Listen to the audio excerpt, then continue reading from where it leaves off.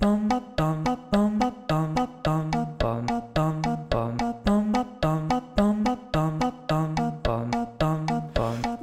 to the choir room. There's always room for you. If you're a fan of Glee, then you're a friend of me.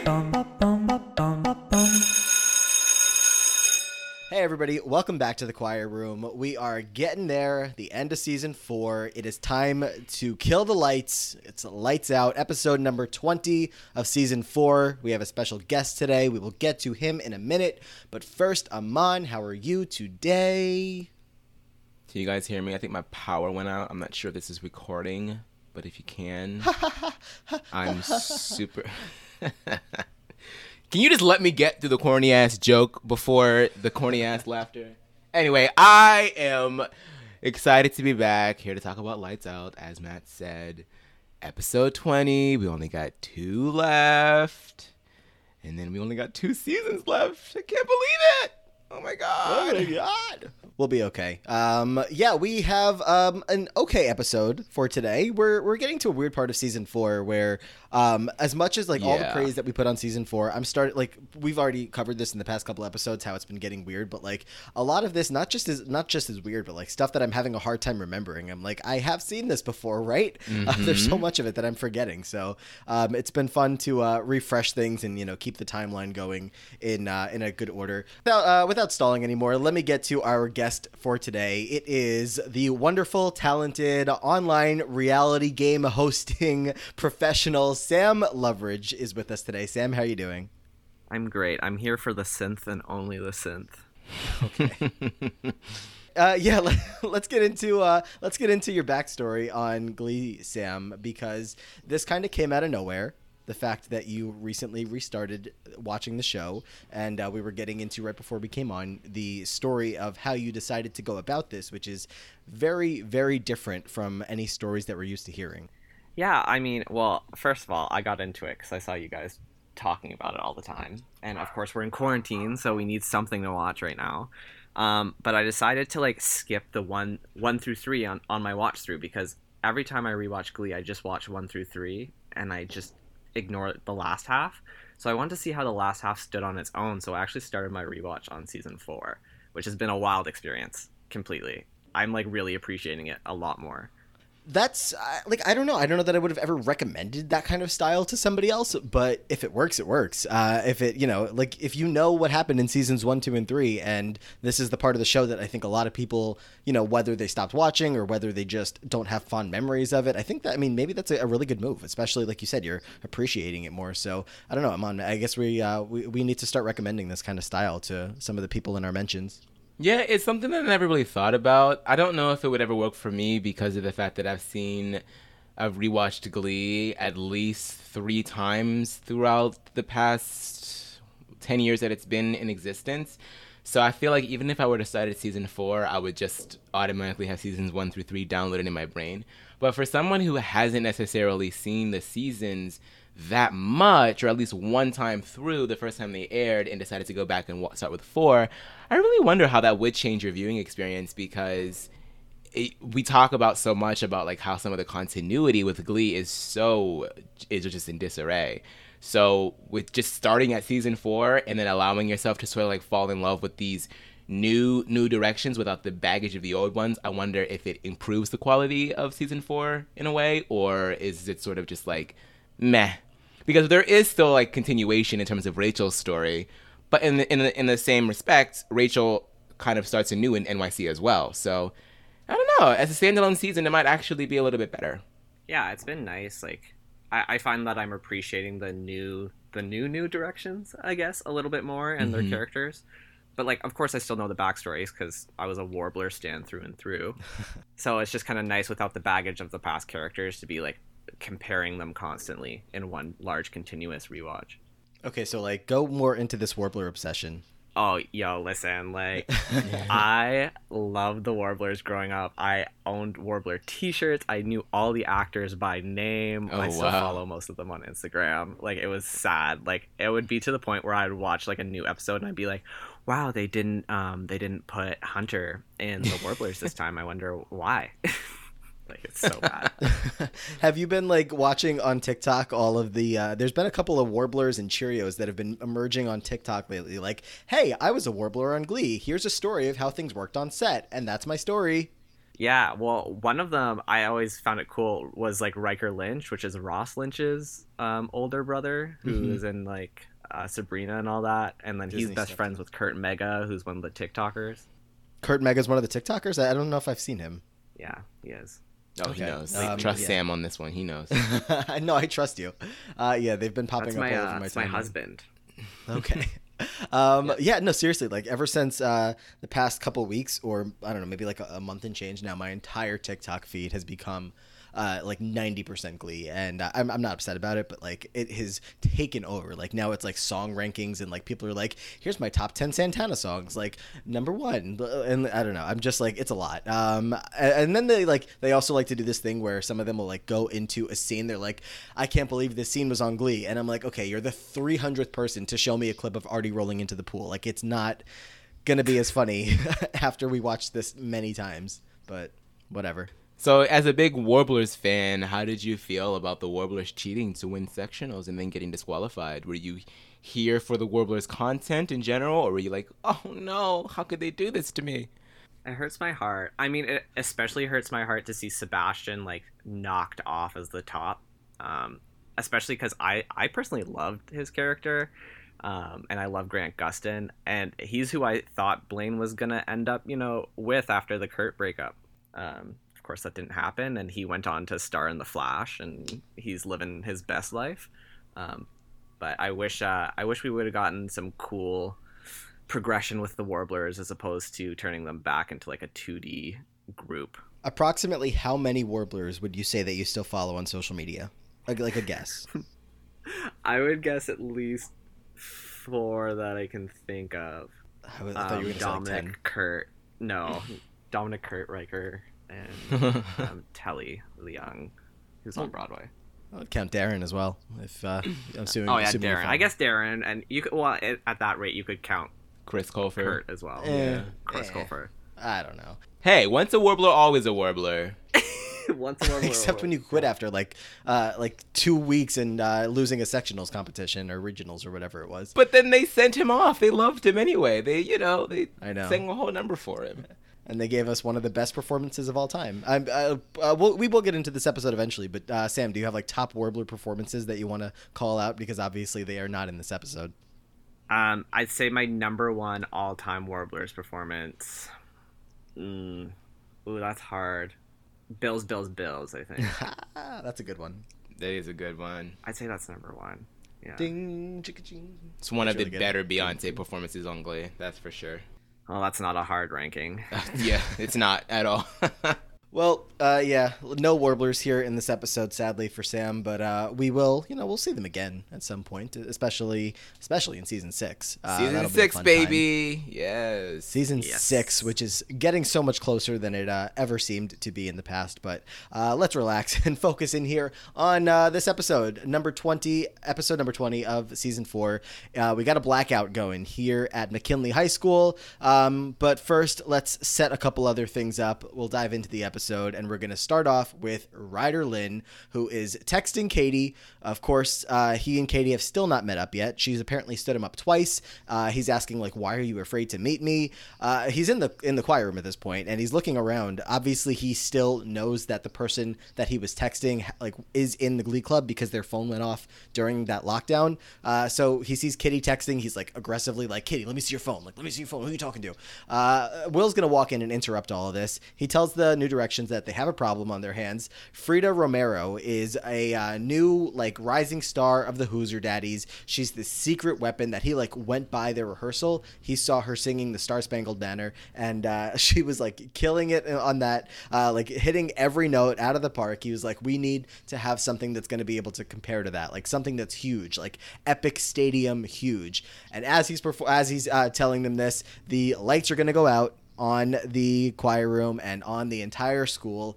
Figgins gets on the PA system somehow, which he will explain. But he's on the PA system and he's explaining that this is not an emergency or an excuse to go wild in the hallways. Classes will continue, and if the darkness persists, we will distribute candles and flashlights to kids with the highest GPAs. Will says, "All right, time to find a new appropriate lesson. It is time for Unplugged Week." Aman. I personally am a fan of the two teenagers that were in the hallway as the lights went out that took the opportunity to just ferociously suck face with each other. I don't know why Ryder would assume that whoever is texting him back and catfishing him would be bold enough to text in the room with him, but guess that's Ryder Lynch for you. Also, I don't know why Mr. Shu is that concerned about Peter Romero. I mean, Jessica Sanchez, we all know, can, sing the house down boots, but a bunch of the people that you have in the Glee Club can also do the exact same thing. I mean, you just got Unique, and Unique is yet to have a solo in any of the competitions, so that should be your secret weapon right there. But, anything to raise the stakes before the end of the season. Mm-hmm. Yeah, Sam, are you much of a Ryder guy? I'm not. I just can't get behind him. I feel like, well, I have some big thoughts, but I'm sure we'll get to it with this episode because this is very much a Ryder episode. Yeah. I just think it's real bold for him to call her out right there. Like, Kitty's reaction was totally justified in just, like, snapping back at him. Also, I just love, like, I think my favorite part about this first bit is how annoyed Will looks when he has to change his lesson plan as if he doesn't come up with them on the spot literally every time. Right, like somebody will just be talking, having conversation, and he'll be like, there we go, that's the lesson, putting it up on the board. So yeah, I don't know what he was about to write up there before this, probably just something else toward regionals, or I don't know, Journey again. But yeah, Unplugged Week is going to now inspire him, which, I mean, also comes with the whole, besides the fact that the lights went out, we are looking around the choir room, seeing everybody on their phones, so that's where this inspiration is going to come from.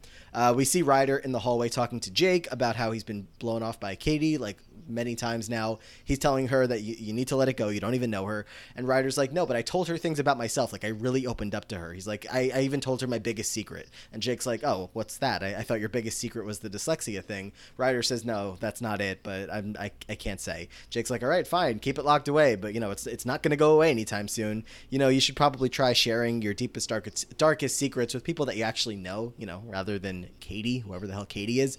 So Jake, still trying to help. Not much progress being made because Ryder doesn't seem to want to do anything with this. We're going to go over to the auditorium, and we're going to see Will is saying that we have our first volunteer, and by the auditorium, I mean the choir room. He's like, we're going to bring it back to basics and really strip it down. Sam gets up to the front of the room to kick us off with our first Unplugged performance, and he talks about how this song inspiration came from, he was thinking about stripping and how, you're drowning out all that extra noise to get to the essence of the song, and he was also saying that he was apparently conceived to this song. His mom told him that. So Sam is going to kick us off here with a performance of "You've Lost That Love and Feeling." How do you think? What do you think of this one, Sam? Because this is Sam. So Sam. Yes, I compared myself vigorously through my teen years to that. Yeah. The only thing I could think of, like, this entire song was how instantly that probably went on his wiki page, like, conceived to Righteous Brothers as a trivia fact. But I don't know, like, it was an okay song. I felt kind of like arty the whole time. Just kind of felt like staring at my phone and not paying attention. I honestly, that would have been a great day on set. They were just like, play with your phone for the next 8 hours while this performance is happening. I was just thinking about that. I wonder, like, I feel like this episode must have been like a bitch to film with all of the, extra lighting measures that they had to take and making sure that everybody was like in the correct spot and everything. I mean, filming episodes is already painstaking as it is, but like having to like go with like a whole lights out theme seems like it probably was a longer process than anticipated. So the fact that Artie is sitting there on his phone, and I'm not even convinced that half of that was acting. So, but I liked the performance by Sam. I mean, we only get a few this season. And I think he shines brightest whenever he's just strumming away on the guitar. So it suits him. Yeah. I'm going to have to agree with this Sam on the podcast that I kind of was also already in the situation, kind of looking down at my phone, checking up on absolutely nothing, but just this performance was a little sleepy. But not to say he didn't sound good, just, kind of whatever. But yeah, Artie is texting the whole time. Will's going to call on him to go next, but as Sam referenced earlier in the podcast, Artie is not down to do this without his synth, and he bangs his head on the piano. He's like, "No, I can't do this." Sam is going to get up. Sam Evans is going to get up and tell him that he needs to man up. He's like, "Look, I used to have the power go out all the time. We didn't have this. We didn't have that. I had to entertain my family, with instruments and with singing to them despite all that. Like, you don't need you don't need everything." He also calls him out and says that he saw him texting, but he's like, "It's not just you, it's all of us. We're also plugged into Twitter and Facebook and this and that. We're not paying attention to the world around us." And I think that's sad. So Sam is bringing some of his, personal feelings from, living a life like this. I mean, he didn't always have stuff to be plugged into, and he's trying to, go along with Will's lesson. It's almost like he is like a teacher, like a potential Glee Club teacher or something. I don't know. He's really catching on to these vibes here, and yeah, he's trying to keep this lesson moving along despite Artie trying to tear him down. Amon. He needs his synth, like Sam. He needs his synth. He can't do Miguel without it. He's anti-acoustics. And, I mean, I'm kind of... I'm not anti-acoustics, but I certainly have a flair for the synths as well. So, I understand Artie's dilemma. I mean, it's a bit of a strange week here at McKinley. I mean, should the school even be open? Like, I feel like if there's a blackout at your school, it should not be open. That's just me. No, I mean, it depends on how long the lights are out. I mean, if you guys have stories of blackouts at your school, feel free to share. I think we definitely had the power go out maybe like once that I remember, but it tends to come back on relatively soon. Or if it's like some kind of terrible storm, then yeah, the school day is probably going to end a little early. Well, I just feel like immediately after the school shooting too, like the school shooting just happened, then the lights go out. Like, I would not want to be at the school. Yeah, I definitely would feel a little. I'll be like, oh, that's it. Like, the moment that something is like not normal anymore, I would totally be like, okay, I gotta go home because yeah, it's too much. Yeah, I'm surprised Will didn't call like screaming for Shannon Beast to come by like and help him out again, because he clearly needed the help last time. But yeah, I mean, I guess this is a little less intense than what was going on there with Becky and Sue. But yeah, I mean, that's where we are here. I guess we can hop over to New York and check out what's going on with Santana and Kurt and Rachel. Santana is gonna walk into their apartment dragging in this like broken down, ripped apart chair that she found by a dumpster. Kurt and Rachel ask her to take a seat, and she conveniently does not sit on that chair. Rachel says she's like, we just think you're throwing your life away. Kurt tells Santana that Tina, again, Miss Gossip Queen Tina Cohen Chang, informed Kurt that Santana was a bouncer at a lesbian beer garden, and Rachel is also saying that she's also a go-go girl. So they're picking up on things that Santana must not be telling them. Santana's like, look, I'm like a cage dancer. I'm enjoying it. I'm having fun. Rachel's telling Santana that she's like the most talented person that she knows, and she's like, well, besides, her and Kurt. She's like, and I would kill to have like even half of your dance abilities. Santana's like, well, look, maybe I don't have the same dreams that you guys do, but what's like, so what?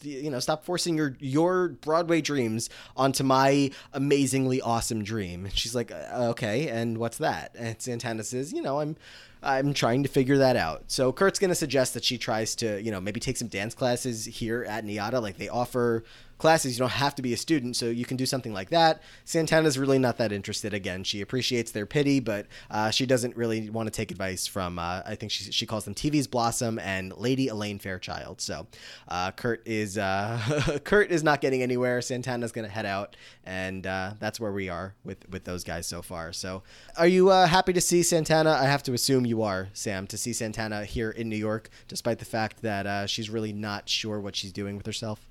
I love it. I mean, Santana can do no wrong in my eyes, personally. I think really, like, in this scene in particular, it shows how much more mature she's always been than the rest of them.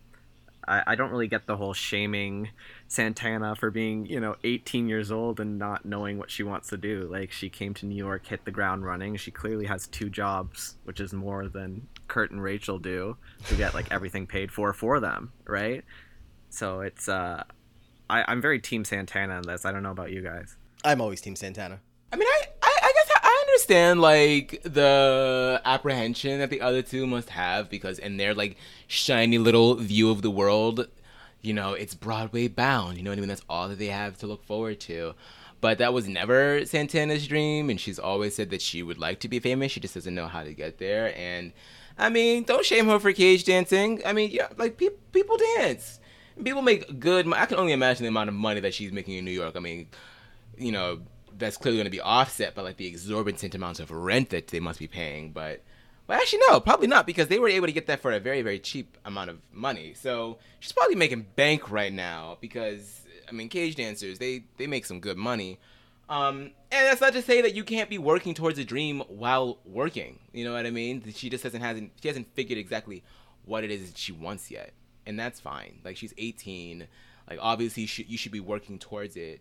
But I don't think it's fair to say that she's throwing her life away. She's only been there a couple of months. Like, give her some time. You know? She's not in school like you guys are.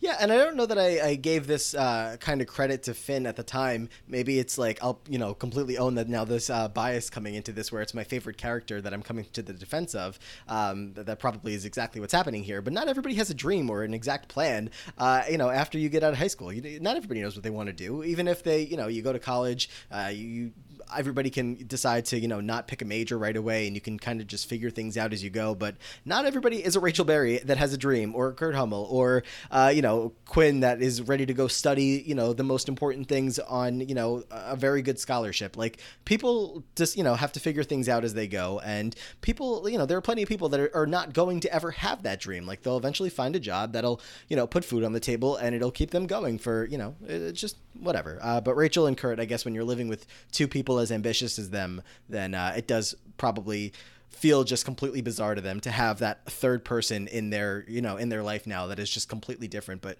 I don't know. You guys know Santana well enough that you should know to not question her at this point. She's probably the most life smart, whatever the way to put that is, person in the room. So I don't know.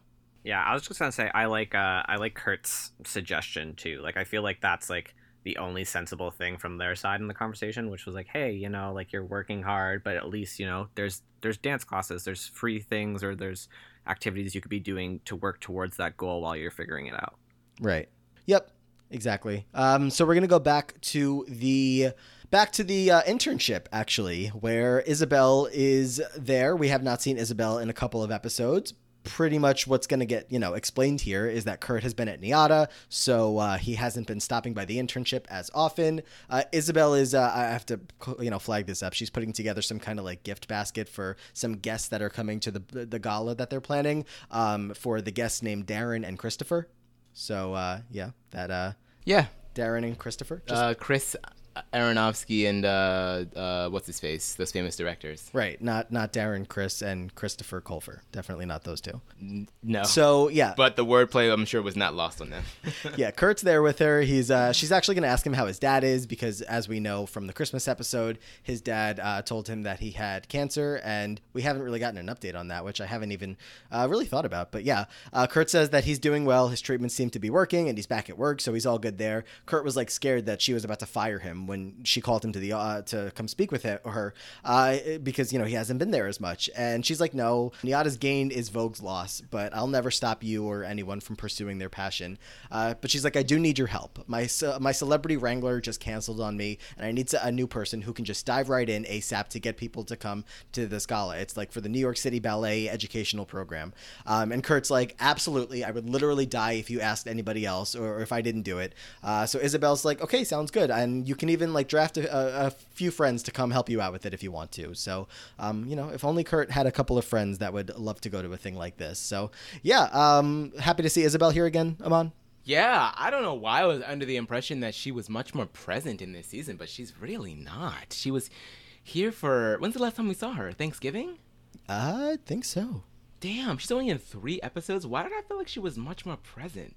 That's crazy. Probably a little more than 3. I think she was in a few in the early part of in the early season 4 episodes, maybe like 4 or 5 or something. I don't know. I don't think so, because she was there for the makeover. That's when he got the job, right? And then, oh wait, no, she's in the breakup. You're right. So 4, but I think that might be it. Mm-hmm. I don't know. I just thought that it was way more than that. But yeah. I mean, I'm glad to see. I'm glad that they are trying their best to like spin these plates that they have going on for the characters right now. Like, yeah, he's in Niata, but like, did you forget what he was doing when he first got here?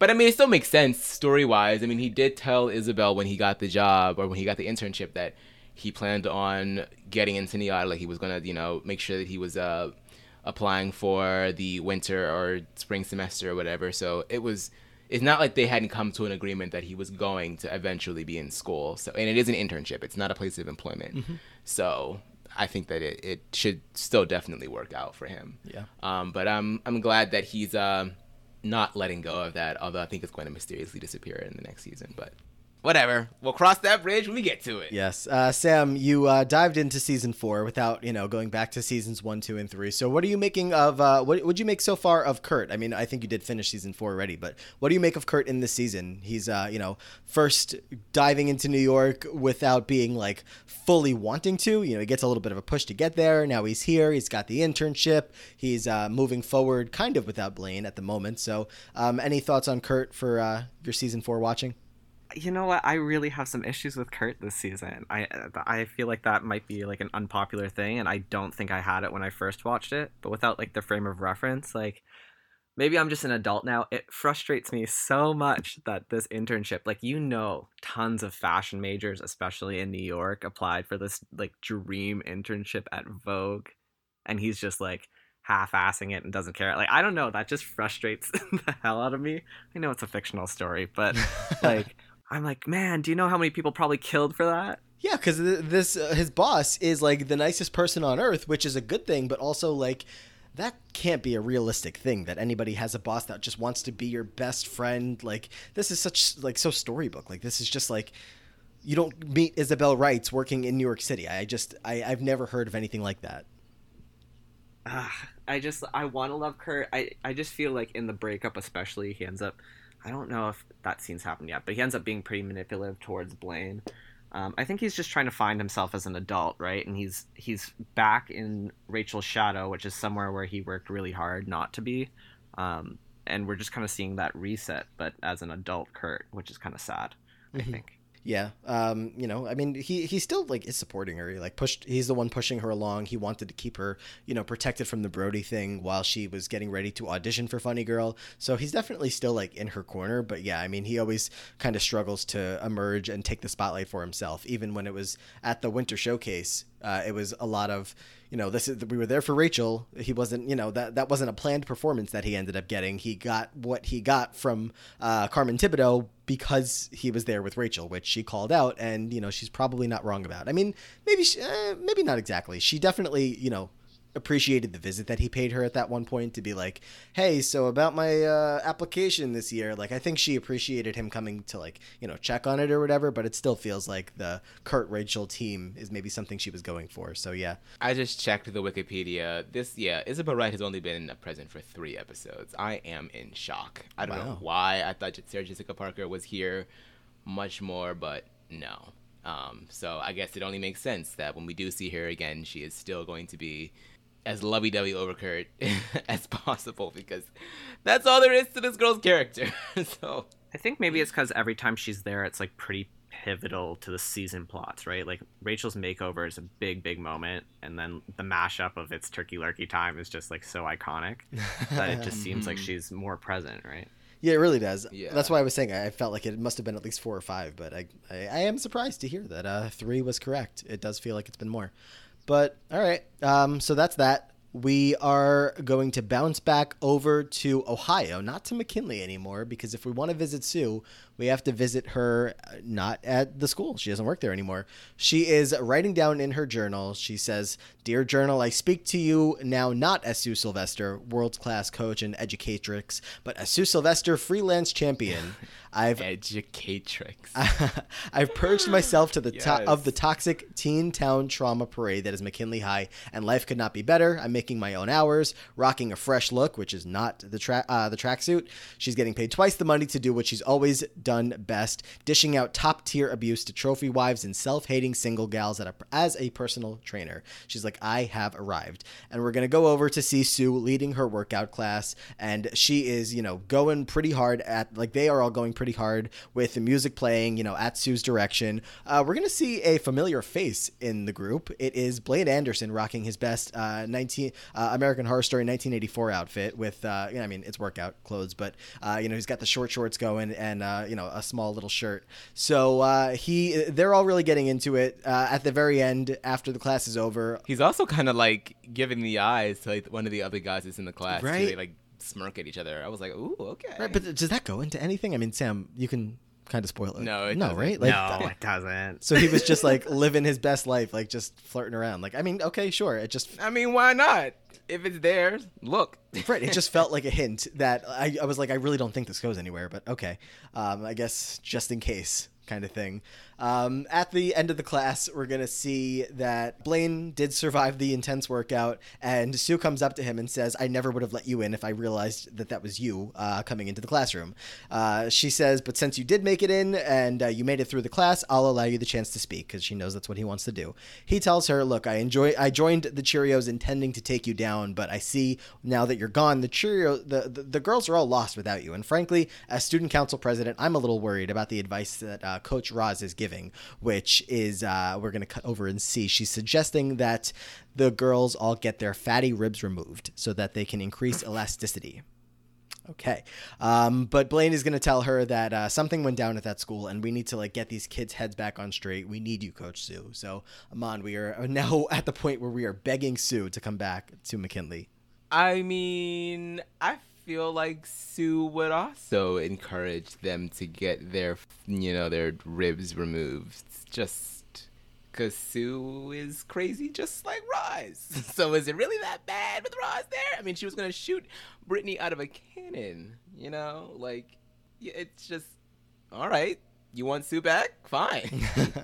I guess it's just like having the enemy that you do know versus the one that you don't, Coach Roz Washington does not have that much of an established relationship with the Cheerios, so I can understand having the Stockholm syndrome and just wanting your Sue Sylvester back. Yeah, I mean, Sam, who would you want to be coached by, Coach Sue or Coach Roz? Oh, definitely Sue. I don't think that's a question at all. I think I'd switch off. I think I'd do Sue on Mondays and Wednesdays, and then Coach Roz on Tuesdays and Thursdays. Oh, you have Fridays off? Fridays off. Okay. Yeah. See, I feel like Sue would just threaten to kill you, where Coach Roz would actually do it. She's intense. She is, and her long sentences that Sue's gonna acknowledge later, just incredible. I just love that. I love this character so much. So I'm glad she's here. But yeah, so not much else there. Any thoughts on this workout class that Sue's leading, Sam? I laughed at 23-hour fitness. I don't know if you guys saw that. That was on the tracksuits. I did see that, yeah. And then just Blaine without the gelled hair for the first time in a long time really did something for me. But it made me feel lazy as fuck because I have not worked out the way that I used to pre-quarantine, and now looking at them, I was like, wow, I'm a slob. Yeah, truly. I was impressed. Same. This 18-year-old, 17-year-old kid kept up with all of these trophy wives and whatever else she was calling all the women that come to her class. So yeah, Sue 90X. Yeah, Sue 90X.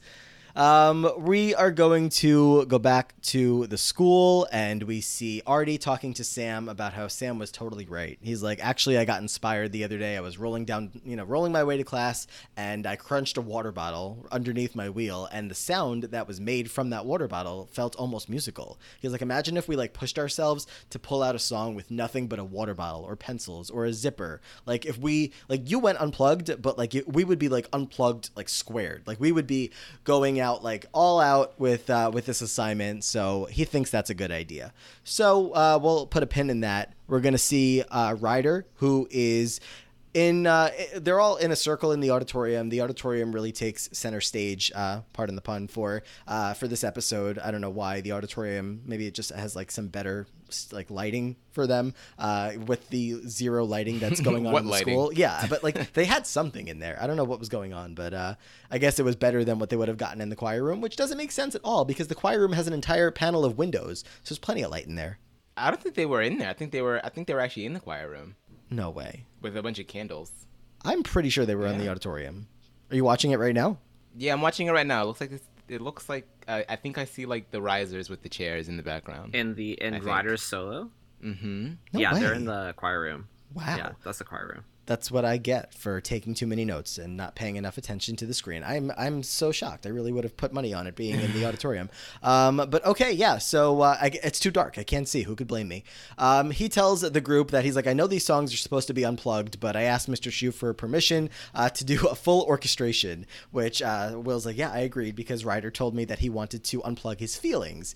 Ryder says he wanted to reveal himself through this song. It's taken, he needs support to get to where he's trying to get, and he wants to dedicate the song to all of them for all the slushies, the real and proverbial slushies that they've taken to the face over the years. And Ryder's going to go into this performance of Everybody Hurts, Aman. I thought we were past the slushy age of Glee. I was so happy to see that shit leave.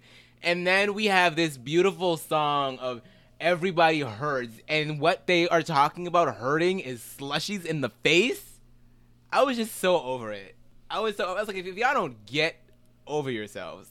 I was like, oh my goodness, we haven't had a slushie since like the premiere episode. We're moving past that. We're gonna like delve into like some real shit now, and then we're back to slushies. It was just so annoying. This really doesn't surprise me as a take from you because I just remember, seeing a tweet from you the other day saying, be quiet about the key wheel. Nobody needs a key wheel. Shut up about the key wheel.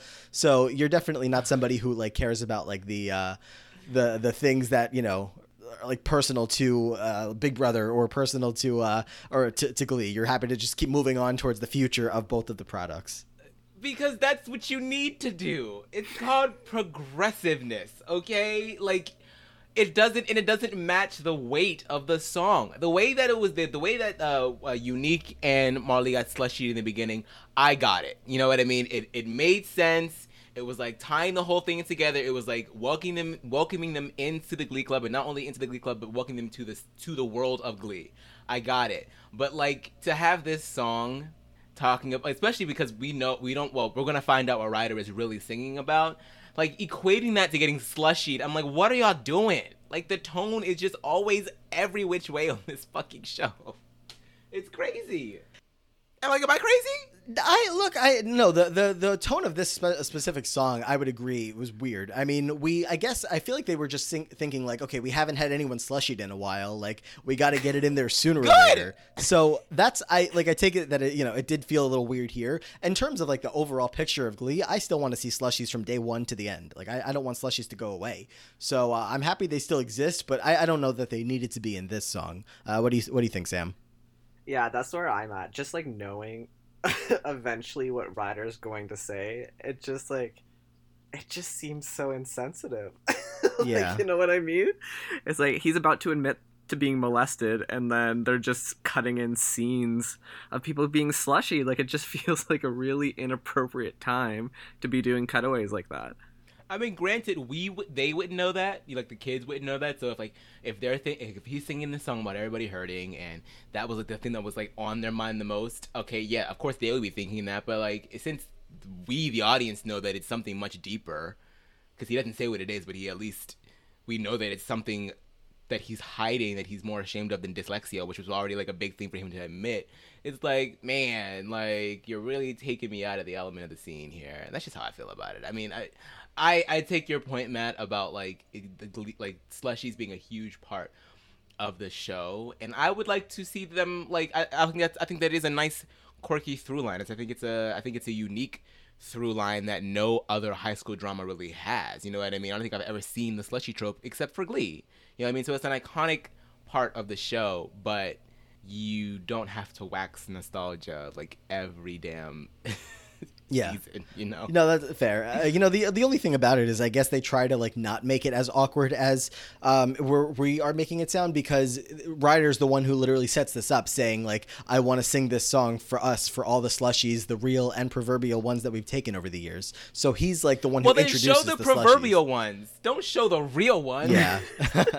Well, I don't know. Yeah, I guess they're trying to give us a little bit of a mix of both here by showing us the real ones, and then he's going to go into the real topic here, which is, as you guys mentioned, he's going to tell them that he hasn't told anyone this, not one person, not even his parents, but he did. No, that's not true. Sorry, he did tell one person this, but he's not sure that he trusts that one person to keep it a secret, so he wants to tell everybody in the Glee Club. He says that when he was 11, he was molested by his babysitter. She just walked in on him in the shower and touched him a bit. Sam stops him and says, hold on a second. Did you just say she, like as in a girl, like a teenage girl? And Ryder's like, yeah, she was like 17 or 18. He's like, dude, you were 11 and some hot 18-year-old played with your junk? I would have killed for that. Artie's like, yeah, what are you ashamed of? And Ryder's like, I don't know. It just kind of messed me up a bit. I've had trouble trusting girls because of it. And Will definitely not immediately, but eventually comes in here and he says, guys, this is not something to high five about. Like, Ryder, I'm sorry, but I do. I have to let you know that I'm obligated to report this. But they're gonna keep going with this because Ryder's like, well, it doesn't even matter. She's already locked up. She got caught doing it to some other kid. And Sam's like, still on this. He's like, okay, I'm sorry, but why is that a crime? Like, it's literally every teenage boy's fantasy. Like, there's so many movies about it. Like, I would love for something like this to happen. And Will's like, okay, Sam, we get it. Shut up. Tina also is going to jump in and be like, guys, this is so uncool. This is his truth, not yours. And Ryder eventually is going to get up because, of course, he is. Like, he is sitting here listening to people just completely shit all over something that has been eating away at him for years now, especially something as important and, severe as this. He's like, all right, no, it's cool. I get it. You guys are right. I don't know what I was thinking. I'm like the luckiest guy in here. Like, okay, so cool. And Artie makes a comment as he's leaving. He's like, I mean, the kid clearly has superior game. So I don't even know where we would want to start with this, but Sam, I mean, this is obviously like, what the hell are we allowing Sam and Artie to say here? I know that both of those characters have a history of, some shitty things said over the years, but what is this? Yeah, it's brutal. I mean, the thing with Ryder is I feel like he has 3 really not connected storylines, right? Like, he has his dyslexia, he has the catfish, and he has this. Like, I almost wish we fully just dropped dyslexia storyline and subbed that out and started with this one a bit earlier. Like, if we'd found out before this episode that the catfish knew stuff that he wasn't telling people, because he clearly told her all this stuff before the school shooting. So I just feel like for continuity's sake, I know Glee is not the greatest at continuity, but I feel like this could have been such a really great storyline if you combine this with the catfish story. I just feel like maybe one too many.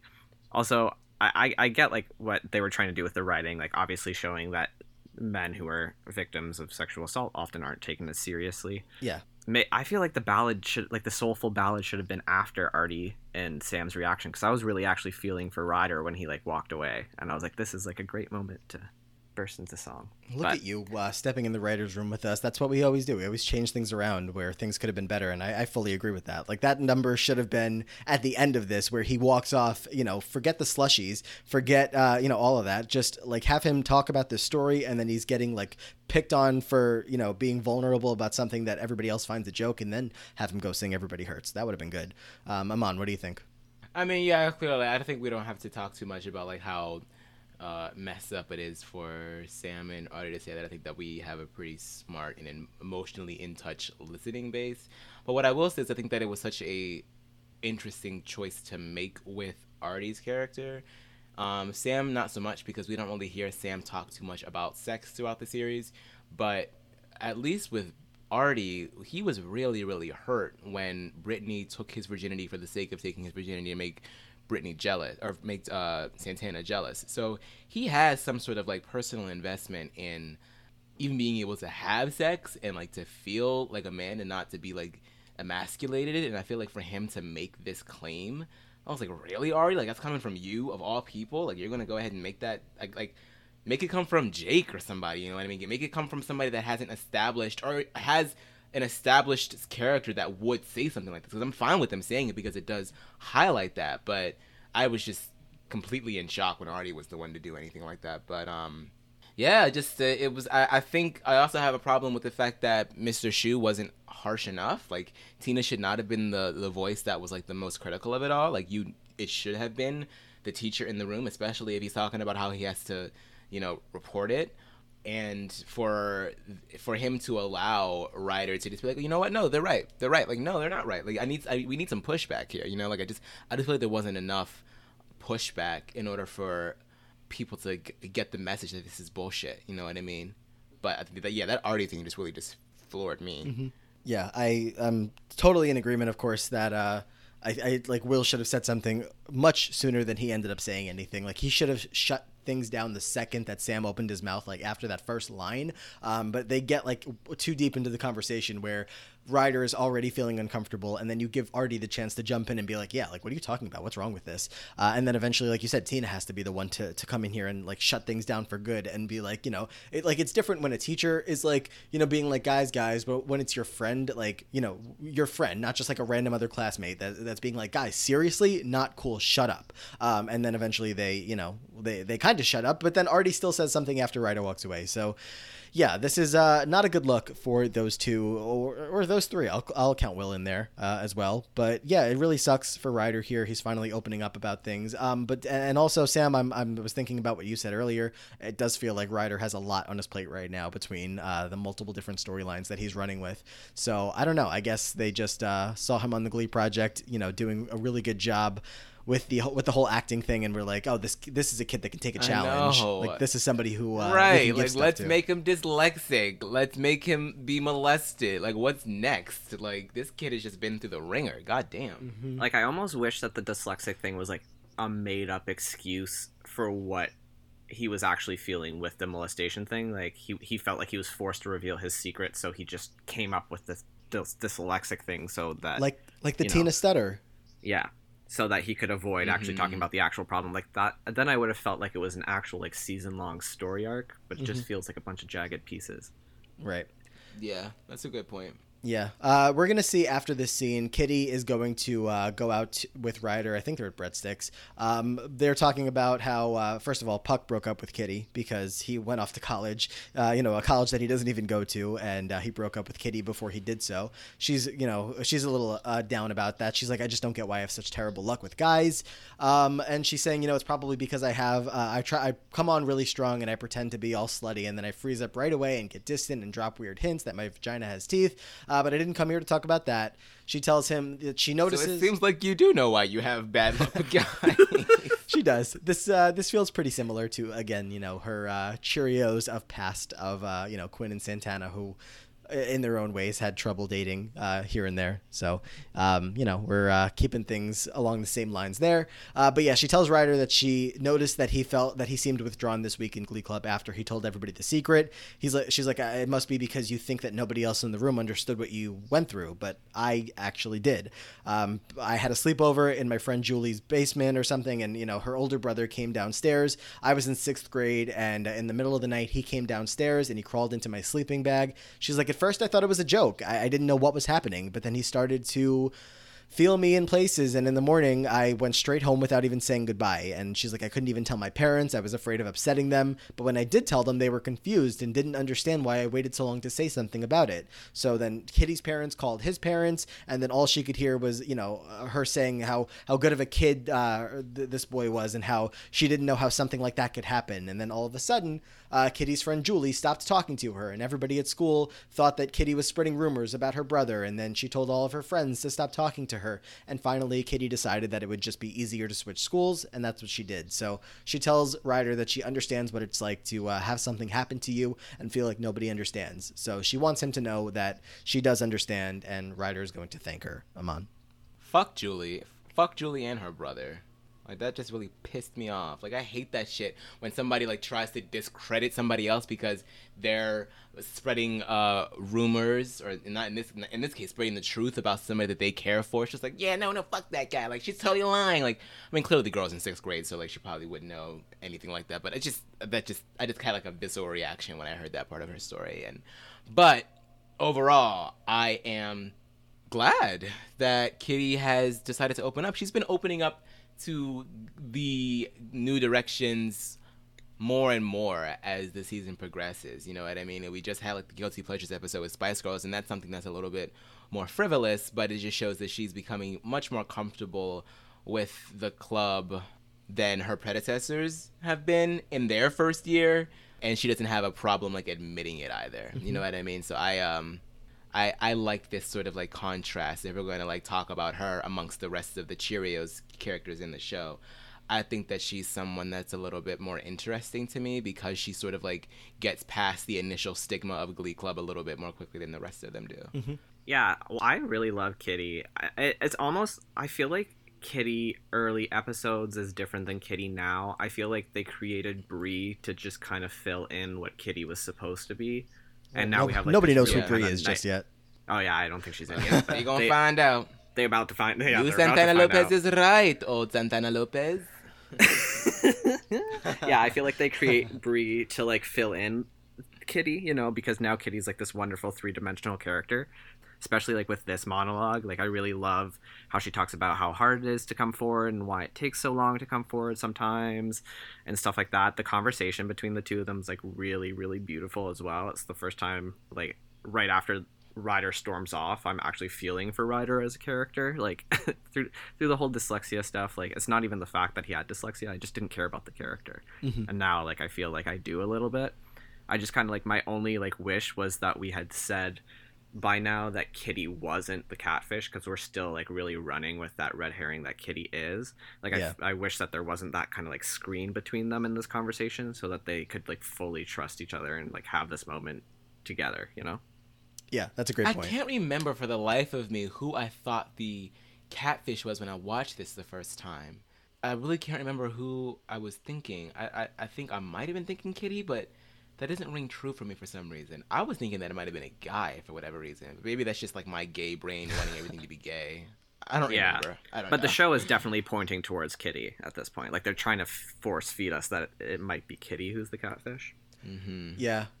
I think we were down to only a couple of options, and I won't go like through each one of them because we still don't know who exactly it is. So if anyone's out there still unspoiled, you know, that's we're not even gonna find in this episode. But I totally agree that, you know, they should have taken down that screen of like confirming that it wasn't Kitty. Like there should have been some kind of, you know, it would have been nice to have some kind of conversation here where Ryder like confirmed that it wasn't her, because I agree. Like as much as she wants him to trust her, it's hard for him to trust anyone right now because he has his walls up with everybody in the Glee Club. The only reason that he told everybody in the Glee Club, as he's going to say later, is because he was, you know, not using that. Like he definitely wanted to tell everybody that and, you know, get that off of his chest. And I think it felt good for half a second when he was able to do so. But he also was, you know, the Katie thing was at play as well. So yeah, as much as Kitty is confiding in him, it doesn't feel like we are really getting somewhere with it, which is sad. But at least, you know, in terms of Kitty herself as a character, I think we're really going in a very good direction, where this is the kind of thing that started to happen with Quinn, where she started to be, you know, humanized a little bit and become a person.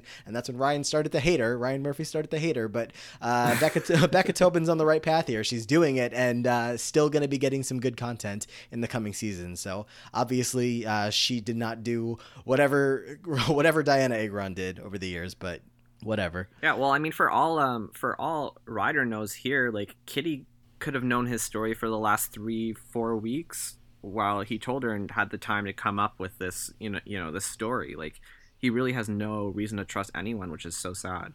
Yep. So after all that, we're going to go back to the auditorium, right?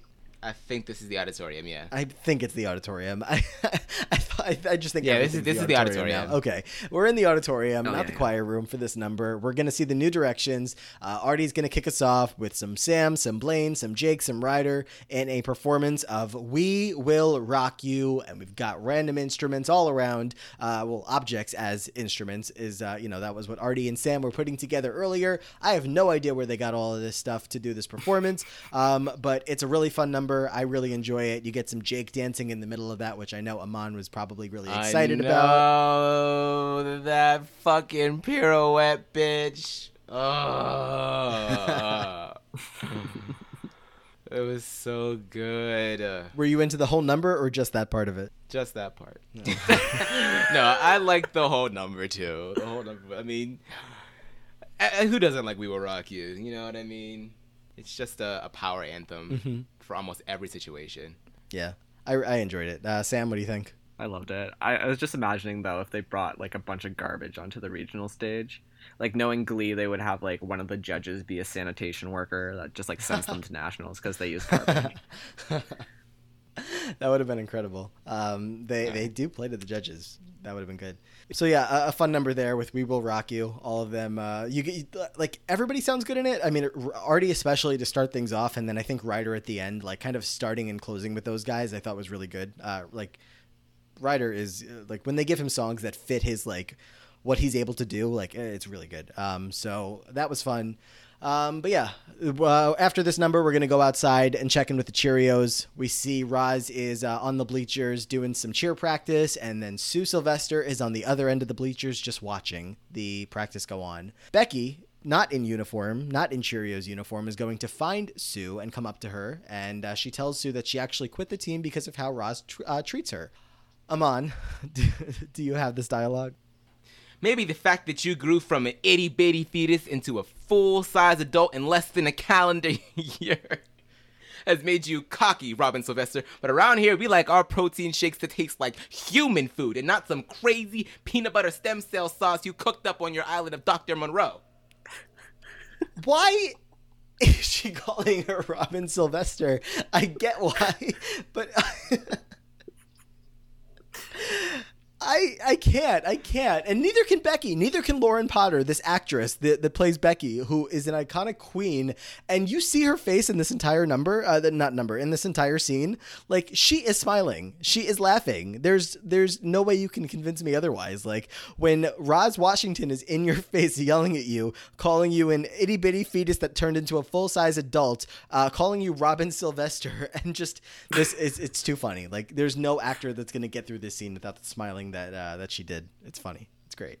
I've always admired her run-on sentences. Yes. You and Sue both. So, yeah, that's why Becky has quit the Cheerios. And she's going to beg Sue to come back. She says, look, I'm sorry about what happened. I miss you so bad that it hurts. And Sue says, look, Becky, I miss you too, but this is the best thing to ever happen to me. As a trainer, people take me seriously. 95 years I gave those girls. And what did I get? 95 years. She's like, certainly not Just their a respect. Bad, lazy, grab bag of quitters, backstabbers, flip-floppers, lipstick lesbians, and ungrateful, sloppy, knocked-up sluts. And Becky says, and me. And Sue's like, yes, and you, Becky. I'm sorry, though, honey. I've moved on, and I can't go back to babysitting all these brats, which is going to lead us into a Sue Sylvester number. I feel like we haven't gotten one in a while. Sue is going to be performing Little Girls, which, of course, is from Annie. And I only say, of course, because it's so rare that it comes from a musical that I have seen. Oh, there's too many Annie numbers in Glee. Yeah, we get two this season, don't we? This is the second one this season. Second one this season, yeah. And there's still more to come, I think. Well, Jane Lynch was in the role of Miss Hannigan at the time on Broadway, so this was a nice little advertisement for her, as well as just like a chance for her to like show, her new Broadway chops that she had gotten when she filled in for the role in 2012 or 2013 actually. So that was kind of nice of them to do that for her. And the fact that it, like, worked so well with the story, I was like, yes, this is how you do it. This is how you fucking do it, bitch. But, yeah, I love this number. I love that Becky is dressed up like Sue, even though Sue isn't even at the school anymore. And I feel bad for Becky, too, because she's missed her best friend. Like, Sue was, like, always there for her and, always protected her and made her feel normal and didn't treat her any differently just because she has Down syndrome and just like her guardian angel, you know what I mean? And without Sue there, that's the one thing that I hate about Sue leaving the school is like, how, like, are you really going to leave Becky there alone? Like, that just seems really irresponsible to me, but. They are giving Lauren Potter such good scenes this season, too. They do. I know. They do. Yeah, Sue during this practice is like pushing all the girls down because we're going to see that this is a dream sequence. But she, in her vision of how this all goes down, she's pushing the girls down. She's kicking all their stuff all over the place. She's had enough. But I mean, she does this even when it's not a dream sequence. So I don't know why it has to be a dream sequence. She is walking around the school. She's like in the bathroom. She opens one of the stalls and the Cheerios making out. One of them is taking a pregnancy test. And then we like cut back towards the end of the song, and she has knocked out each and every one of these Cheerios. They're laying down on the bleachers like unconscious. Roz as well is and also Coach Roz. Yep, Roz as well is down for the count. And Sue at the end of the number is going to say she doesn't miss any of them, not one bit, not at all. You couldn't pay me to go back to that. So, what do you think of this whole scene here, Sam? I just love how they decided this episode that they're gonna bill Darren Criss for every single number, because he randomly shows up or every single scene, like he's in the workout room, and now we finally see him in Cheerios for the first time, which like Darren Criss in the Cheerios uniform, but yeah. One of these Cheerios, because I have the episode open right now. One of them looks particularly dead at the end of this movie. Like she is slumped over this damn bleachers. I might send you guys a screenshot of it because she looks like beheaded. I'm like, what the fuck is going on on this here day? That's a funny number. It was a good break between, I think, some really serious scenes. Yes. Yeah, definitely. She's like on the top left hand corner. Well, not quite the top, but like bottom from the top left hand. Like you can't even see her head. Gone. Yeah, I see which one you're talking about. So yeah, Sue's taken down all the Cheerios in her tirade here to she's had enough. She doesn't want any more of these little girls. She's happy with this new life that she's got going on for herself. So as of now, Sue is not looking for her teaching position back. She's going to go to keep teaching all those trophy wives and Blaine how to dance or work out or whatever it is. But let's leave them be for a little bit. Let's go over to New York because it is time for the gala. And Santana is out here looking stunning as always. Rachel is there with Kurt, of course, as well. Isabelle and all of them. Rachel is going to go up to Isabelle and ask if they can watch the performance from the audience. They'd really like to watch. And Isabelle says, absolutely not. Because you're going to be watching with me in the wings. She's like, Santana, do you want to join us? Kurt's like, no, she's not going to want to. She's not even here for the ballet. Isabelle's like, I do not believe that. Every little girl's dream is of being in a ballet. And Rachel's like, yeah, well, not Santana. Santana is like going to shoo them away. She's like, okay, actually, I did take ballet classes, but I was so busy being a tomboy. I ended up only taking a few lessons. I think it like pissed off her dad along the way. And she's like, but it did. I enjoyed it. It helped me escape for a little bit and not feel so different. I felt like I was a part of something beautiful. So she's, kind of confiding that in Isabelle there. And we're going to go into a performance that, Sam, I know you are very excited for. It's at the ballet. Tell me all about it. Tell me why you love it. Well, it's from one of my favorite musicals, A Chorus Line, but I love it. It's so beautiful. The weird part about it, though, is that usually it's sung by three women because there's three verses with three different stories. But I just love that they didn't want to add like a false backstory to Rachel or Kurt, so they just made Santana take one verse and then Sarah Jessica Parker to take the other two verses. But oh my god, it's so beautiful. The song's sung so wonderfully, and it's such like good storytelling. Like I know it doesn't ultimately add much to everything, but it's nice to see like some good Santana backstory, because I feel like we don't really get much of her backstory until the later seasons. Yeah, we get a little bit, I guess, with the Abuela stuff, but yeah, we don't get like nearly as much as a lot of the other characters.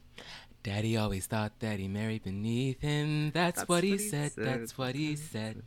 When he proposed, he informed my mother it was probably her very last chance. Yes, it sounds so good. They sound so good on this. I'm also a fan of A Chorus Line and this number in particular because of like the montageness of it all. And I agree. It's great that it's great that we get to see Santana as a child. We get to see a lot of these other kids as children before they reach McKinley. And this is the first time they were getting Santana that way. And I liked the fact that they were sort of like all of them were united in having taken ballet at some point in their childhood, because I feel like it's the perfect way to let the audience know, but also let Rachel and Kurt know, like, look, like Santana is in a lot of ways similar to you two. You know what I mean? Like, just because she is not like Broadway bound does not mean that she doesn't like to perform or that she doesn't have aspirations or goals of her own. Because I feel like in a lot of ways, Rachel and Kurt have like a holier than thou attitude when it comes to the rest. I mean, obviously Rachel does, but so does Kurt. Kurt definitely has his moments where he has like this self-righteousness about him. And so like this whole meeting that they set up with Santana, like while of course I understand that they are concerned and I like that they are concerned about Santana, it does come off as like, oh my god, you're a go-go dancer, like what the fuck are you doing, like get out of this apartment, you know what I mean? But like, leave that girl alone. Like she is just like you two, if not a little bit better, if we're being real. So yeah, I just I like this because we really get to see not only a young Santana, but it sort of like ties in this whole idea of there's a aspiration there that I probably kind of like lost along the way at some point, but it still exists. Like there's basis for my aspiration. You know, it's not just like I just want to be famous for the hell of it. Like no, like actually this is coming from somewhere. You know. Yeah, it's like Santana doesn't quite know what she wants to do right now. She's not sure of her dream in the same way that Kurt and Rachel are, but this is kind of like she didn't plan on this to go down this way because, you know, she didn't even want to go with Kurt in the first place until he told her that she would have a, you know, amazing dress that she would get to keep. But now that she's here, it is kind of sparking something within her that's reminding her of something, you know, from her past that really meant a lot to her at the time. And having Isabelle, I think, there as well, who is like actively, you know, trying to like pull this out of her in a gentle, loving way, which is how she usually operates, rather than Rachel and Kurt being like, come on, what's your dream, you stupid go-go dancer? So she's, you know, she's getting somewhere with this. But at the end of it, yeah, it's a beautiful number. I mean, sounds like you guys just, you know, also can't say enough good things about it. Rachel, well, Santana and Isabelle specifically sound incredible on it, but then also Rachel and Kurt, Rachel at the end and Santana kind of close the song out. They're like moved really close together on stage while, you know, all the ballet is happening around them and all this kind of stuff. But Santana's going to tell them, you know, I'm sorry, I really love dancing. I'm just not like you guys. I don't know what I want to do or how I'm going to get there. And Isabelle tells her, well, you have plenty of time to figure it out. It doesn't have to be ballet or Broadway, just as long as it's something that you love, something that feeds your soul. And Santana, baby steps are okay. So Isabelle just imparting some lovely words to Santana. Fairy godmother. She literally is. That's to all of us. That was on the tip of my tongue. So yeah, taking the words out of my mouth there. She's great. Is this her last episode? Yeah. Yeah, this is it. Oh man. So I'm glad that they gave her like the most of the song. You know what I mean? Because we're not Yeah. going to get anything else. I also think like a cool part to kind of add off of what Amon was saying is like it's really clear, like obviously Rachel and Kurt had everything handed to them growing up, especially in regards to like performative and extracurriculars. Like they always got to do what they wanted, and there was never anyone really like besides, you know, their high school bullies or whatever saying that they couldn't go. Like Rachel's always had her parents pay for her apartment and everything, whereas Santana's had to like really work hard for everything that she got, and I don't think she ever really thought she was probably going to get out of Ohio. So No, she didn't. To see her like have the realism and like slowly like come to work towards it and not have these big aspirational dreams, like it's nice to see the two sides of the coin, right? Yeah. Yeah, for sure. No, I agree. I think that's a really good point because I mean, yeah, we do. I mean, we hear nothing but how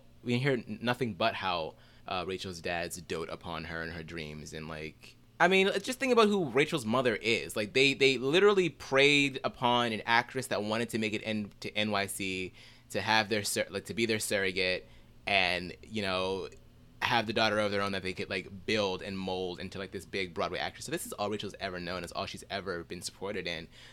But for Santana, it's not always. It's a bit of a different story, and like I think that there's a crisis of confidence there, right? Like I mean, on top of like the whole lesbian thing, like, I mean, I feel like that's probably a common theme in a lot of LGBT people's lives. Like, you are already like having to fight a battle of like coming to terms with who you are, because the rest of the world is like telling you that it's bad.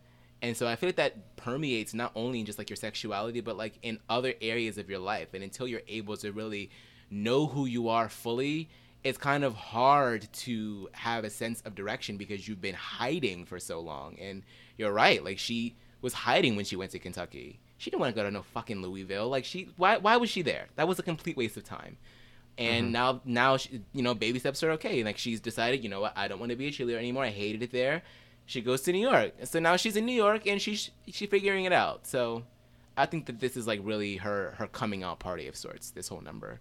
Mm-hmm. Yeah, and the fact that, she's they made the decision back in episode 4 for, her and Brittany to, break things apart for now so that she could go, they are at 2 different points in their life. Brittany was held back, so she was stuck in high school. Santana was moving forward. So, I mean, just for me, I had so many times throughout the season that I was like, where are the Britannica? Like, where? Get them back together. But, like, on the rewatches and seeing how this all plays out, like, you don't get to know Santana as well as we do over time if she's just stuck, sitting back in Ohio waiting for Brittany to get out of class at the end of the day. So the fact that she's able to follow the 2 of them, Rachel and Kurt to New York, I think is great. I love the way that they go with this. And it's developing really nicely because we are really starting to see, Santana as she's getting more backstory, as we just mentioned. And I think it's all pretty good here. But Sam, I'll give you final thoughts if you have anything else on this number before we walk away from it. No, we're good. Away. I got my last thoughts in. All right. Dance away. Yes. Let's go back to McKinley for a little bit because we are going to see Roz and Becky in Figgins' office. Roz is going to yell over to Figgins, Sue's adult baby is being a belligerent pain in my booty, and I am not going to take it anymore. First, she started making fart noises every time I bent over. Then she started making fart noises every time I blinked. Ain't nobody fart every time they blink. That's crazy. Then, Robin Sylvester called me Coach Chocolate Pie, so I marched her down here so that you can decide what to do with her. It's your problem. And Figgins, who, sounds like every bit of enthusiasm and anything has been drained from his body for some reason. He sounds so dejected. Becky Jackson, you can't insult the sultry and mysterious Coach Roz Washington. She is an African-American treasure. Becky tells him that she only misbehaved so badly because she wanted to be sent here to talk to him. He says, well, why didn't you just come here yourself? And she says she didn't think of that. So, but she does need to tell him something. She didn't think of that. What do you want? She didn't think of that. I mean, yeah, it seems obvious, but she didn't think of that. So that's that. We're not going to see what she has to tell him just yet, but she's got a good plan to at least get herself to Figgins' office, Simone. I just love that Coach Roz is sort of like a character that calls out the absurdity of Glee, but it's also an absurd character. So it's just such an interesting thing that they have going on here with her, with all the lines they give her. Of course Principal Figgins is asleep in the office. Of course he is, because what else? He's asleep at the wheel. That's just how he is. Do we ever get Becky and Figgins scenes? I mean, this is a really, really short one, but I think this is the first and only time we ever see that. No, I mean, she's always interacting with Sue. Sue does all the messaging for Becky to anybody else. Mm-hmm. No, it's good. I still think it's miserable that they made her do the school shooting. But I just love everything Becky this season. I'm glad they finally decided to give her storylines and have her be a really fleshed out character with feelings and thoughts. And this is very reflective of that. I couldn't agree more. Yes, so Becky is here with Principal Figgins, but as she is, the power is back at McKinley, and Figgins is going to get on the PA system and tell them that the power has been restored. Congratulations to all of us for refusing to resort to idol worship and rampant cannibalism. We have discovered that the blackout occurred when a Mylar balloon congratulating my secretary Donna on her successful hysterectomy became trapped in an outlet behind her file cabinet. McKinley Titans, it is a new dawn. Let us welcome in a new era of peace and prosperity. Yours truly, Principal Figgins. And then he's going to get his little chair vibrator going that he was already running when he was using the generator for it. But enough of that. We have power back, but we're going to go over to the auditorium, and Will tells everybody, hold on, don't plug in just yet. Let's still continue with this lesson. This is still a pretty good chance for us to go a cappella, nothing but our voices for this next number, because those are the only instruments that truly matter. We're going to go to the auditorium, and we're going to see Ryder talking to Katie one more time. He asks her if she liked his story that he gave to the Glee Club. He's like, I was just trying to look around to see if anybody would already know what I was about to say, because, I pretty much knew that you were in there, because he talks about when the phone was ringing back a couple days ago. He's like, it was too big of a coincidence, but he also got no signals from her, so he's still confused. I don't know who you are. I don't know what's going to become of us, but just so you know, this thing has been working for me. Oh my God, Ryder, I'm so sorry that this is happening. And we don't see any of her replies. Like, he's kind of just sending messages back and forth, but I guess, the conversation must be going well because he's still very much enjoying this. And he tells her that, I'll be here, I guess, whenever the next time you want to talk is. But Kitty's going to come by and ask Ryder if he wants to hang out, go get some subs. He says that he can't because he kind of has a date. She's like, seriously, like with the catfish? Do you understand that she's a projection? Like, whatever you want her to be is what she is, and that's why this is working so well for you. So why don't you just stop embarrassing yourself and come have lunch with me? Ryder's like, look, I get it, and part of me wants to go with you, but I can't. Not right now. I'm sorry. And she's getting upset because she was really starting to like him, and he's like, well, maybe after I find out, who Katie is and we straighten this all out, then maybe I can go out with you then. And she's like, yeah, no, I don't think so. So this is going on for a little too long for my liking. I'm just at a point where I'm like, okay, Ryder, who are the options here? And if you know who the options are... Release the cast! Release the fucking cast! Like, you know who the options are. It doesn't seem to be Kitty. I just wish that we were... I don't know. What's going on here? He fumbled the ball here. Like, Kitty just, told you this really personal story about herself. And not to say that that's a reason to date anybody. That's certainly not, but...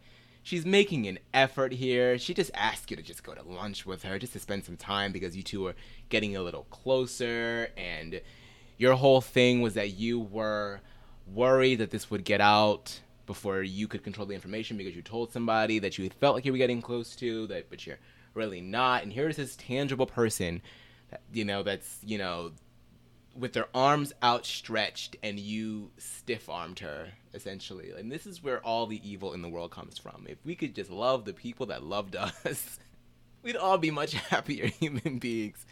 But no, he is so much more invested in this person that he doesn't know because he spent so much time at this point talking with her. And now he feels like it's like sunken time if he doesn't, finish this through, which I can understand, but... You can go to lunch with Kitty, and you can go right back to your phone or whatever and talk to this person if you really must. It's just lunch, but he's just so entranced by this illusion. It's crazy, and he knows that it's an illusion. That's the thing. Yeah, like that you're being catfished. Like that they're using the wrong picture.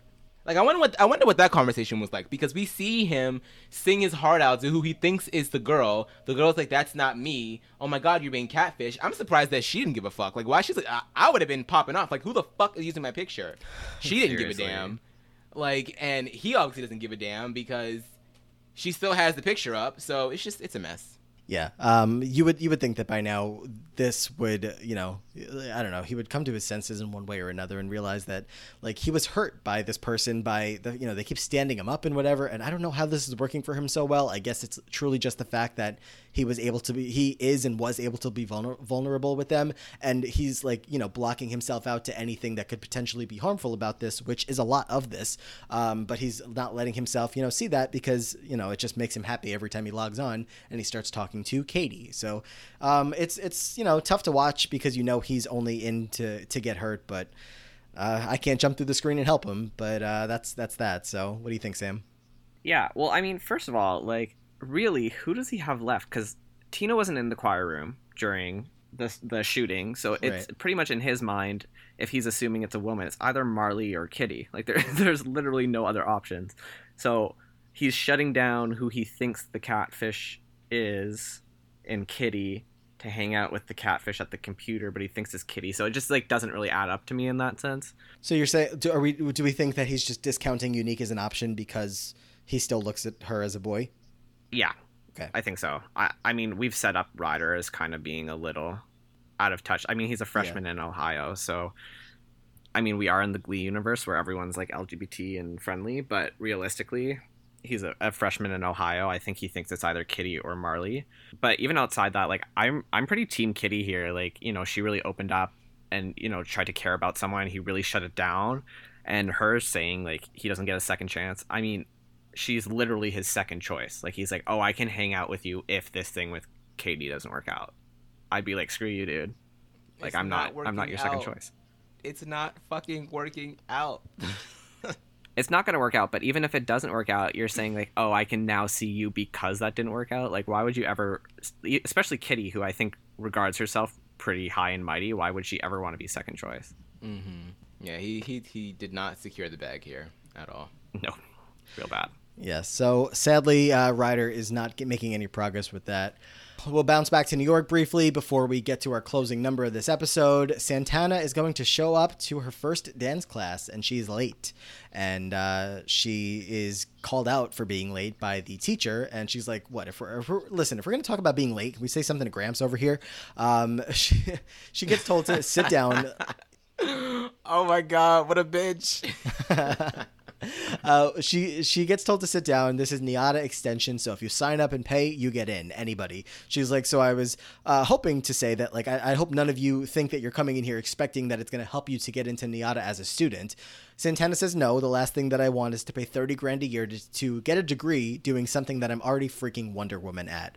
And the teacher's like, okay, then why are you here? And she says, I love to dance. I'm an artist, but I sort of lost touch with that part of myself lately, and I'm here to do some kind of, you know, reintroducing. And the teacher's like, all right, I can dig that. They're going to go up to begin practicing, and Santana is, you know, stretching it out a little bit, and she looks across the room, and she's going to see herself as a young ballet dancer, and she's going to go over and talk to her. And young Santana looks up at her with these bright eyes and says, don't forget me again, okay? Don't forget me, bitch. So sad. She says, don't forget me again. And Santana looks back at her and, you know, kind of grabs her by the hands and, well, not grabs her. That sounds aggressive. Just takes her hands and says, I won't, I promise. And she gives her a little bit of a hug and she tells her, I've got you now.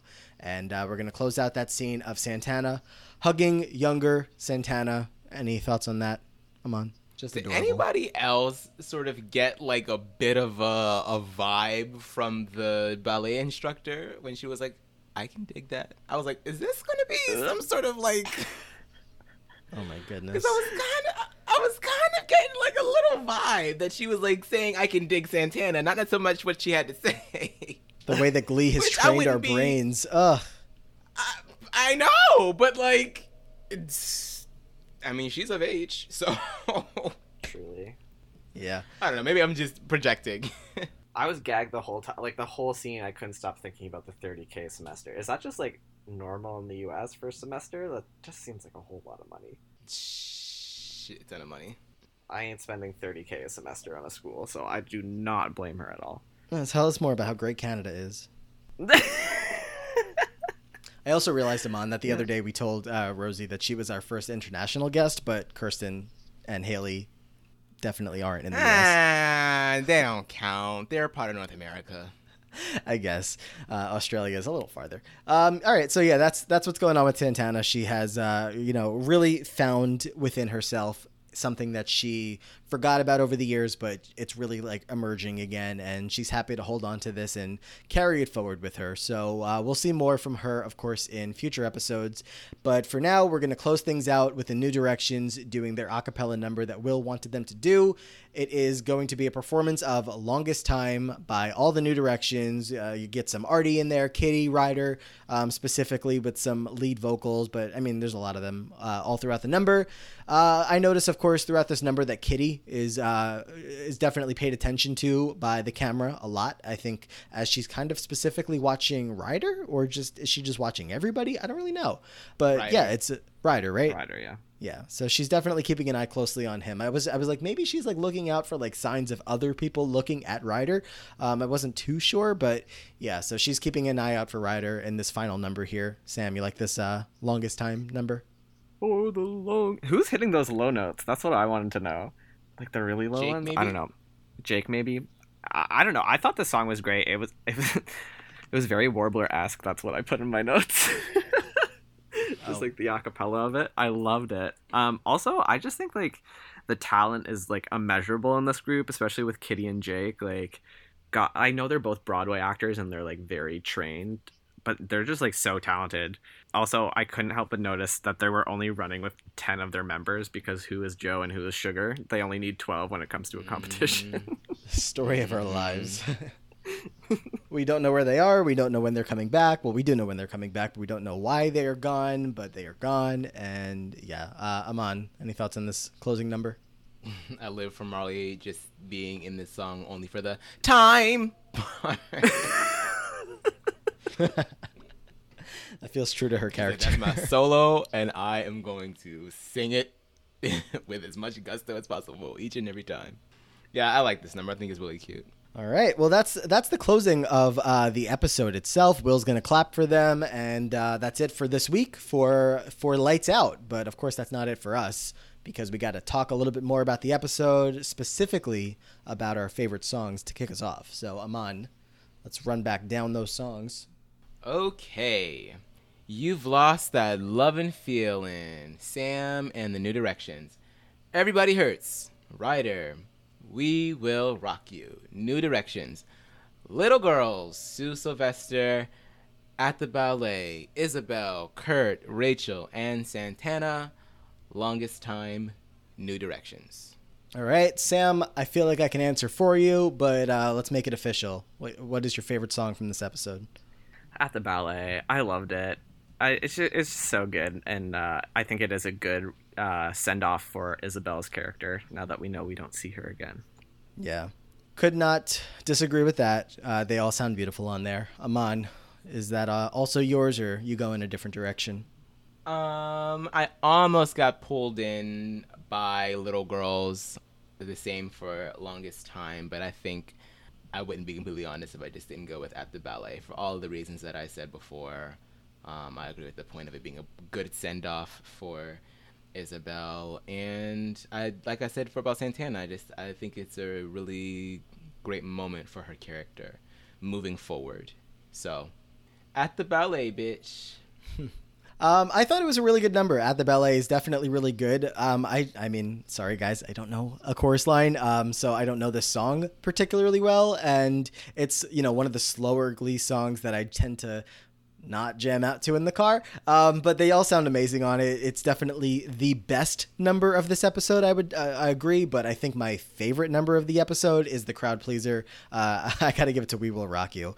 Little Girls also made a run for it, but We Will Rock You is good. I really like the way that Artie and Ryder both sound on that one, and it's got good replayability, so that's where I'm going with that one.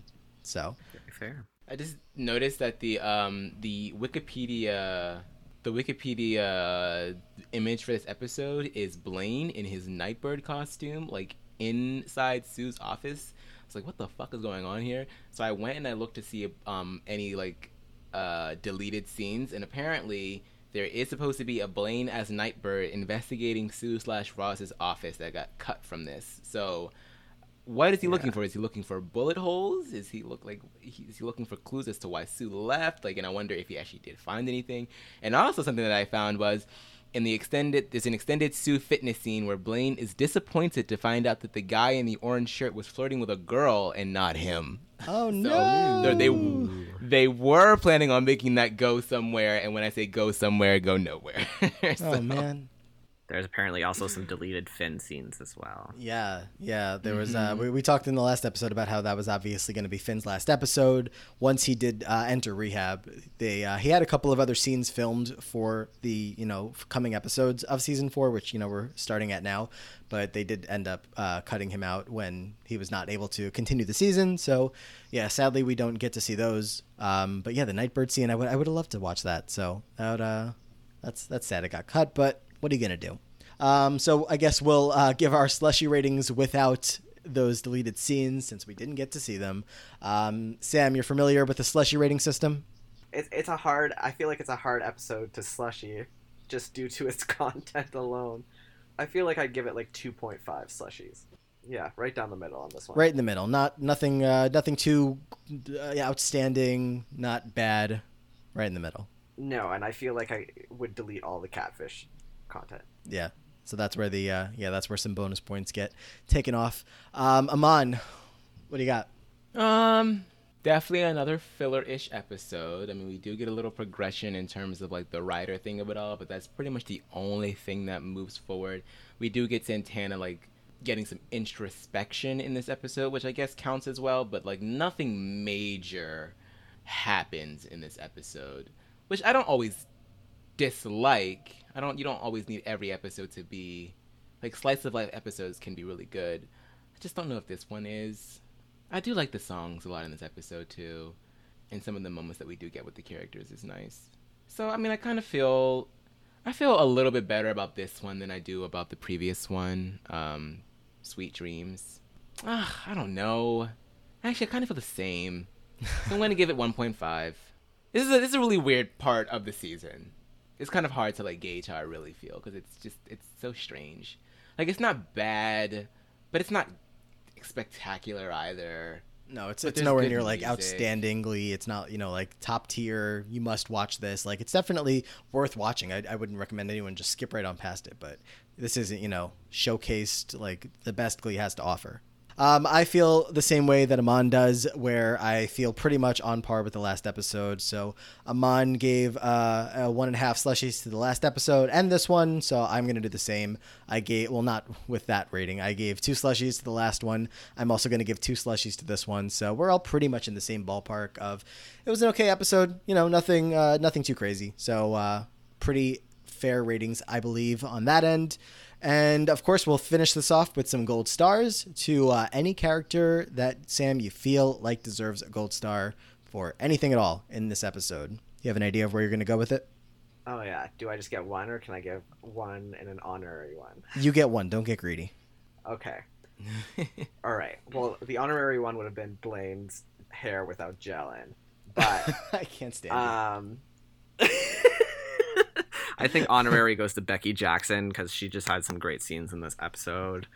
And any time that they treat Becky as a 3-dimensional human with feelings, I think she deserves a gold star. Becky Jackson with a gold star from Sam. What are you thinking, Aman? What do you got? I mean, there's a lot of good picks in here. I think that the episode is sort of begging me to give one to Ryder considering what he's been through. But it kind of comes off as like a sympathy gold star. But he was strong for admitting it. But I'm not really drawn to him this episode, so that'd be disingenuous. I think I'm going to go a little bit out of the ordinary once again and give it to Isabelle. Ooh, it's a good pick. I mean, you could give it to Santana for the journey that she goes on in this episode. But I like that Isabelle was sort of able to prod her in that direction because while Kurt and Rachel were trying to do the same thing, they lacked sort of like a tact and a generosity that Isabelle had. And I don't know if we were supposed to take at the ballet as sort of like the backstory for Isabelle. I mean, if it would fit, it seems like it, she didn't just come from nothing or because she come out of thin air, you know what I mean? So I sort of liked that sort of insight into her character as well. And, it's her last episode, and I do enjoy Isabelle as a character, even though she doesn't have a lot of material. I just thought that she did a really good job with At the Ballet, and I loved how kind she was to not only Santana, but to all 3 of them. I mean, she's helped all 3 at this point. She helped out Kurt by giving him the internship. She helped Rachel with the makeover, and she's helped Santana, she inspired her to go back into ballet. So, Isabelle Wright. All right, yeah, I like it. I got that Brody one in there at the end of his run, and Isabelle gets one at the end of her run. I think that sounds pretty good. I think I have to go in the same direction that Sam went in because I've, for the longest time, needed to get this Becky Gold star off my chest. For the longest time, I need to get this Becky Gold star off my chest of just... I talked about in like the first episode of this podcast, like the preview podcast, about how much I love Becky, and I still, through 4 seasons now, have not been able to get her a gold star because there just always seems to be another option in those episodes where you think you can give it to her, and that's the same instance here. I had Becky on my mind and I had Kitty on my mind. Kitty, I thought, had a really good episode, really becoming like a character that you can get behind. That's not just this cruel, like vicious person. Like she opened up to Ryder, and in a time where all the other kids were not being very kind to him, or not all of them, but, you know, he was getting some rough treatment from everybody else. Kitty comes in and, you know, tries to make him feel a little bit better about it. I appreciate that. And then, you know, she's just more vulnerable in this episode than I think we have seen before. But I know that Kitty's going to be around, you know, she's definitely more consistent through the story. I'm sure I'll get her eventually, but I really need to get this Becky Gold Star, and it's been eating at me. Becky, for all the reasons that Sam just said, she's just a shining star. And anytime that they, like Sam said, give her more room to grow and show, like, you know, show her being like a full person with emotions and with this and that. So I love that. I love that Becky got all that time in with Roz in this episode. That all put like the biggest smile on my face. I was hysterically laughing at the Roz and Becky scene where Roz was calling her Robin Sylvester, and just that whole thing. I lost it. So that was good, and that's where my gold star is going to go. And that is all we have, right? Anything else, Amon? I think that's it. That's like that. Becky's gotten some love, right? Because I mean, I think Adam also gave Becky a gold star during his episode. Sam just gave her one. You just gave her one. I know I've given her at least one last season, so she's getting her just too. I like that. What Good. You know, We love Becky. We do love Becky. Yeah, she's gotten gold stars from, like you said, you and Adam in the last season, but it was never me that gave her one, so that's why I needed to get that taken care of. Becky is fantastic. Speaking of Becky, one quick note that I'm just not thinking of that I don't think we talked about during the I Do episode. So, was Becky supposed to be the flower girl? Because when she walked down the aisle and started throwing flowers in everybody's face, Mr. Shu didn't react. So, because a piece of me was like, oh, she's just doing it because she's there for Sue, because Sue is about to crash the wedding. But nobody reacted. Everybody was like, oh, yeah, Becky's the flower girl. So I was like, whose idea was that? Shu's or Emma's to make her the flower girl for their wedding? Because I would have never have pegged them to ever do something like that. Well, Will and Emma have no friends outside of their high school students and coworkers, so it was limited choices. Yeah, it was either Coach Beast or Becky. It could have been one of the Glee girls. I guess so. But, you know, they were all off planning. Brittany was with Sam, and then Quinn and Santana were with each other. They were all a little busy. Becky was a perfect choice. Well, I think that is it, like you said before. Make sure that you are following us at Choir Room Pod. You can follow us individually. I'm at Amon Adwin, Matt is at Matt Ligori. And Sam, where can people find you? I'm on everything at Sam Loveridge with 2 M's in Sam for some reason. Sam. What's the reason? Loveridge. Sam Loveridge was taken. I mean, I could have answered that. I just wanted to keep us all talking a little longer today. All right. So, yeah, follow Sam. Sam, thank you for coming on. Any final Glee thoughts before we get out of here about the rest of this season? If you want to, if anybody wants to jump ahead, if Sam's going to spoil us, anything at all that you want to get off your chest while you're here? You know, I really like the new kids. I don't remember liking Marley and Jake and Kitty as much as I do on this rewatch. I think they actually did give them, well, not Ryder's garbage, but the other 3, I feel like they did give them the time and attention that they deserved. So it's been nice seeing the back half.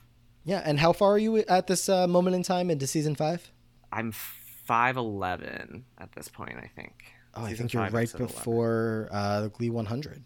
Yes. I think that's I haven't your hit next Glee episode. 100 yet. All right. Well, I'm so excited for that. Our excitement for season 5 is going to start building up as well, because I think the point is that we just like this show. Everybody's like, you guys like these seasons? Yeah, we like the whole show. That's why we're podcasting about it. So thanks again, Sam, for coming on. Hopefully we'll get a chance to get you back in here before we're all done, even though the time is limited, but we'll, we're trying to get everybody back in. So hopefully we can make that work. Everybody make sure you guys follow Sam on social media. Let him know what you thought about this episode, about any takes that he might have had that you loved or hated. We all love to get any of the feedback.